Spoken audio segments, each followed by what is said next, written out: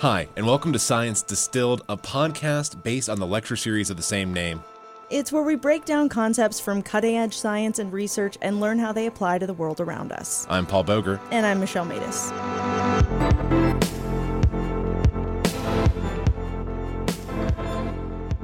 On this, our very first podcast, we need to talk about something that's completely reshaping our understanding of the world around us. Climate change is becoming a reality. According to NASA, over the next century, our planet is likely going to see some pretty significant changes. We're already seeing rising sea levels due to the melting ice caps, along with storms that are stronger and more frequent every year. And for people like us living in the American West, the snowpack is becoming less predictable. Summers are longer and hotter, and severe droughts are pushing us to become more reliant on water reserves. And perhaps most notably, those hotter, drier summers are resulting in more and more wildfires. Not far from where paradise once stood, many come to post names and photos of the missing. A list growing every day, 100, 298, soaring to more than 600 unaccounted for. This past week has brought dramatic weather events around the world. The Mendocino Complex, which is over 201,000 acres this morning. And we turn now to the West Coast, where the Thomas Fire continues to burn in Southern California. It may soon set the record as the largest fire in the state's history. 14 days in, the flames continue to burn in bone-dry, windy conditions. So 2018 was among the worst years ever when it came to wildfires. Roughly 8.5 million acres of land burned across the United States alone. And in California, 98 residents and 6 firefighters were killed from wildfires just last year. Now, it's still up for debate on whether humans can reverse the global warming trend, but what is clear is that the world is at a tipping point. Okay, so as the world around us literally changes before our eyes, how can we begin to fix these issues? Well, to do that, it's important to understand just how strong our ecosystem really is. We need to find out what its resiliency is. In today's episode, we're going to talk about just that, resiliency. The topic was discussed earlier this year at the Science Distilled lecture series produced by the Terry Lee Wells Nevada Discovery Museum and the Desert Research Institute, both in Reno, Nevada. Dr. Scott Thomas and Kevin Baddock spoke at the event and afterwards with KUNR about resiliency and what that means for our planet. So if you're like me and are scratching your head on what resiliency is and how it pertains to our climate, we'll let Scott Thomas take it from here. Well, there's a lot of different definitions for resilience. If you're a football coach and you've got a running back who makes it to the football field every practice and doesn't really get hurt a lot and shows up on Saturday and scores 3 touchdowns, you say he's a resilient football player. So that was Scott Thomas. He's an ecologist with the Desert Research Institute in Reno, and the first of 2 experts on this episode. According to him, when we talk about resiliency, we're talking about this idea that everything in nature has a natural ability to maintain its integrity, whether that's good or bad. Okay, so I get resiliency as it relates to sports, but considering this is a science podcast, how does it relate to science? If you're an engineer, you think about resilience being what kind of stresses might be placed on this bridge. I want to build a bridge that's going to span this river, and I want it to last 50 years. There's certain kinds of materials I need to use, and you think about things in terms of how quickly a gust of wind or an earthquake or something, how that's going to affect the bridge and how quickly it could snap back to where it originally was. And ecologists, which I'm an ecologist, ecologists think about resilience in terms of you have this whole system, an ecosystem, a system with people and all these natural elements involved, and everything's changing all the time. And you have to look at all these different factors. It's like you're juggling 100 different things at the same time. Nothing ever stands in place, and everything's affecting everything else. So resilience for ecologists is all about looking at how the system as we know it might, with certain stressors, go over some sort of a tipping point. So essentially what he's saying there is that the natural world tends to be fairly stable, meaning that if left alone, ecosystems will remain relatively balanced. And while there may be some flux over time, some changes, whether it's a tree popping up here or there, the basic structure of that system will remain intact. That is, unless something happens to change it, right? Exactly, and that's what I discussed with Dr. Thomas. And you can correct me if I'm wrong, is that nature does trend toward resiliency, but it's not necessarily the resiliency that we as consumers of those resources typically may want to see? Well, that's a great point. I mean, we like things to happen, this month, this year. We like setting ourselves up to be comfortable. Long-term systems are resilient, but we all know there's a lot of examples of long-term degradation, and it might take 1,000 years, 10,000 years or more for something to come back. So it may help to think about it this way. Say you've got a ball that's perched up on a hill. Now, left to its own devices, that ball is just going to sit there.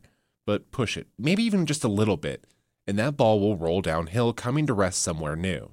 Okay, so once there's some event, whether it's a flood or a fire or an earthquake, or human interference like with climate change, the balance of an ecosystem may go awry, throwing everything off kilter. Right. And all of the evidence suggests that the entire world is facing a tipping point, and it appears that we're undergoing one of those major shifts due to climate change.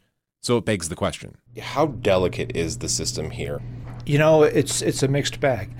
I would think that any place that has relatively small amount of rain per year is going to have certain challenges that if you had, say, a lot of precipitation back east, you have a lot more ability to bounce back because, water is so important to our vegetation systems. We're in a place where we're along some earthquake faults. So from a not so much a natural resource perspective, but just from a societal perspective, that's an imminent threat, and we have to be cognizant of that. And obviously, everybody's been thinking about the wildfire threat for a long time, but especially with some of the last couple of years, the events over in California and locally. I think that sitting here in Reno, we're doing pretty well because at least we don't have to import water from great distances like they do in Southern California. I do a lot of work with the folks down there and in Arizona, and that's a whole different situation. When you build cities and concentrate people in places that don't have long-term water, you're setting yourself up for a lot of challenges in the future. The more people you add, and as years go by, and you have more and more stresses on the system, whether they be natural stresses or human-induced, you get to a point where you get perhaps closer to those tipping points I was talking about. Overall, Thomas says it's much easier and cheaper if, instead of trying to fix a system that's reached a tipping point, people work to maintain the current balance. And ultimately, the more robust an ecosystem, the more likely it is that we'll be able to keep it that way. But how do we know how resilient a system is and where those tipping points are on a smaller scale? For that, we're going to have to ask Kevin Baddick. KevinBaddick. I'm a rangeland ecologist for the Nature Conservancy. Over his career, Dr. Baddick has worked to create models that can help us better understand how certain actions can affect large-scale land management. He uses what's called a state in transition model. State in transition models, they break vegetation down into two kind of categories. There's the state, or kind of what's the current vegetation that's there, and then there's the transition. So what are the different types of actions or ecological processes that can cause a state to shift from one state to the other? And so that conceptual underlying is what's built into the software, and then what we add onto that is this ability to kind of randomize and tweak the rates at which these transitions happen. And so basically, if you want to think about it, we have this state in transition model, and then every time a state may change, we roll some dice in computer land. And depending on how those dice roll out, depends on what we actually shift to. And we can control other factors like management, like I said. So how much fire suppression is going in this landscape? How is climate impacting fire? So when we roll those dice, sometimes we're rolling 6-sided dice and sometimes we're rolling 10-sided dice. And so we can kind of manipulate those based on the science that other people are putting out there in order to really calibrate this thing to be specific to the landscape that we're studying. So what are some of the things that you can look at? Drought and like bark beetles and stuff like that, insects. Are those things that you put into the model and play around with? When I show people all the parameters that go into these models, their eyes just kind of roll. We can put in most changes that you can think of. So we have we have diseases that impact trees. We have insect outbreaks. We have floods. We have fires. We have, when you have a really wet year in terms of snow, that has impacts on vegetation. So that has to be incorporated in the model. We have distance from roads. This thing has become increasingly complicated as we've become more comfortable with the model and kind of keep seeing how can we push it out to answer the next series of questions. So with all of that data that he has, Baddock can make determinations on how to best manage certain areas, something humans have not done a great job with. Take wildfires, for example. For most of time, fires have been a natural way an ecosystem could regulate itself. Blazes would ignite, clear growth, and then leave the land available for new vegetation. But as settlers moved into the West, fires were no longer allowed to burn. Suppression became the name of the game, leaving the heavily wooded areas crowded with fuels. A brush and forest fire that spread with explosive speed menaces the swank Hollywood colony of Malibu. After 3 days, the fire was only 50% under control. 2,000 men battled along a 42-mile front to hold back the flames which had already destroyed 29 homes and scorched 18,000 acres.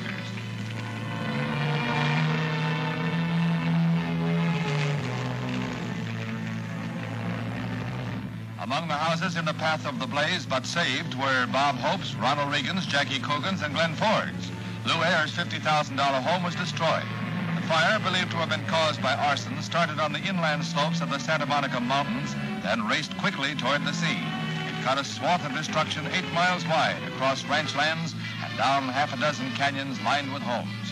When high winds that whipped the flames along at a furious pace slackened, hopes mounted that the disastrous fire would soon be mastered. It's something we've seen time and again. Take that Malibu fire, for instance. Since the 1920s, that area of California has experienced, on average, 2 wildfires per decade. The largest was the Dayton Canyon Fire in 1956. That was until 2018, when the Woolsey Fire burned 97,000 acres, more than double the historic Dayton Canyon Fire. It's all part of our changing ecosystem. One errant spark is all that's needed, and you're well on your way to a catastrophic wildfire.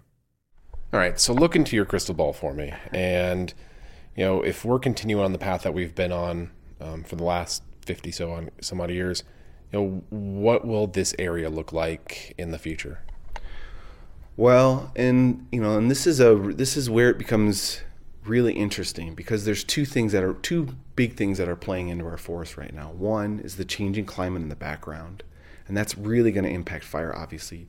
The other one is that we've become really good historically at fighting fires and putting out fires, and this is a landscape that naturally wants to have some fire in it.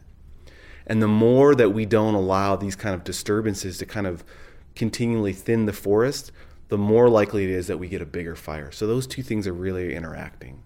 And so if I'm looking into the future, what I'm seeing is a future where fires want to happen because of climate, and the fuel is now available to them.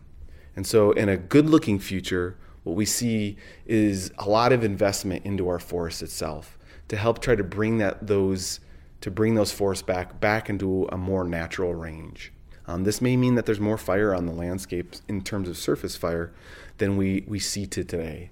But if you look at the data and you look at studies from across the Sierra Nevadas, what we tend to see is that if we allow a little bit of surface fire and some other restoration work on these landscapes, what we tend to see is fewer of these bigger fires, these more destructive fires. There are trade-offs, there are sacrifices on both sides in terms of where to spend dollars and things like that. But what we're seeing is a kind of a short-term maybe harm in terms of these surface fires versus the longer-term harm of a really catastrophic large fire. Human encroachment into wild spaces and invasive species are also pushing ecosystems closer to that tipping point we keep hearing so much about. Take this, for example. The vast open ranges of the American West may have no greater threat than a small little plant known as Bromus tectorum, better known as cheatgrass. Where did cheatgrass come from, and what threat does it actually pose? Well, cheatgrass is a fascinating story. It's originally from Eurasia, so kind of Central Asia area. And so it was probably introduced not intentionally. If you've ever walked through a cheatgrass kind of field, you know how much those seeds will stick in your socks. And so that's probably how it was introduced in the West. And so one of the things that it does is that when it comes up, especially after a fire or some kind of disturbance, it really outcompetes all of the natives. And so what we tend to see in areas where cheatgrass is pretty prominent is that it's the only thing that tends to grow there. Once it dies, it has this standing biomass, and it shifts the fire behavior. So now there's a lot more fuel and there's a lot more continuous fuel. So in areas, especially that are kind of sagebrush dominated, we see these shifts to very long frequencies of fire or long kind of returns of fire to very rapid ones. And in some cases, we think that fire can occur, within every 3 to 5 years because of the presence of cheatgrass. And it's already played a part in some of the record-breaking fires that we've seen, specifically 2018's Martin Fire. It's a blaze that burned more than 680 square miles, the largest in Nevada history. But that low-laying brush isn't content to stay in the ranges. As invasive species are wont to do, cheatgrass is spreading, essentially throwing the resiliency of huge swaths of land completely out of whack.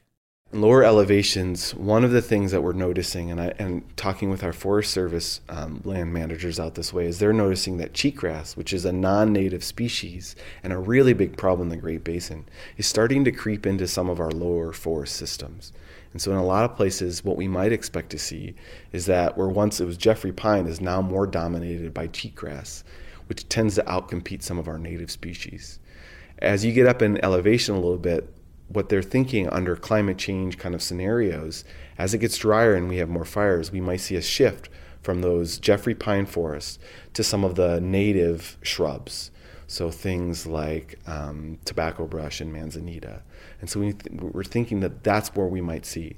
And one issue with that is that those plants tend to burn even more frequently, and they tend to burn hotter than an intact Jeffrey pine forest.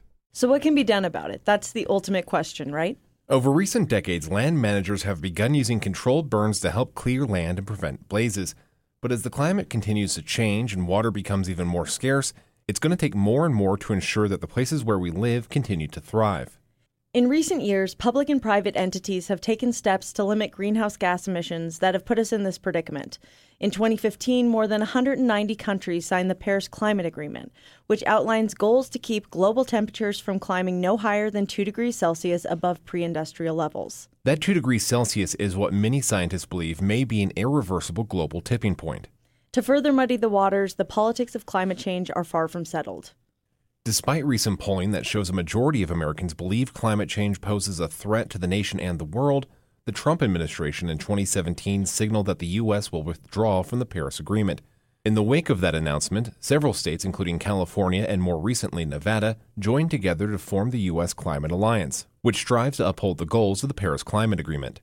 So, as we move closer and closer to that 2-degree tipping point, our population is growing, and so is our awareness of our impact on the world around us. Scientists like Kevin Baddick and Scott Thomas hope to use modeling to help us not only understand what's going on right now, but prepare for the future, and to become more resilient through understanding the interconnection of all the factors that play into the climate crisis we currently face. Scott Thomas, for one, thinks we could do a better job. It's early days for us to make ourselves truly sustainable, and resilience is a part of being sustainable. And at the same time, our population is growing, and we're going to have more than 9 million people in 2050.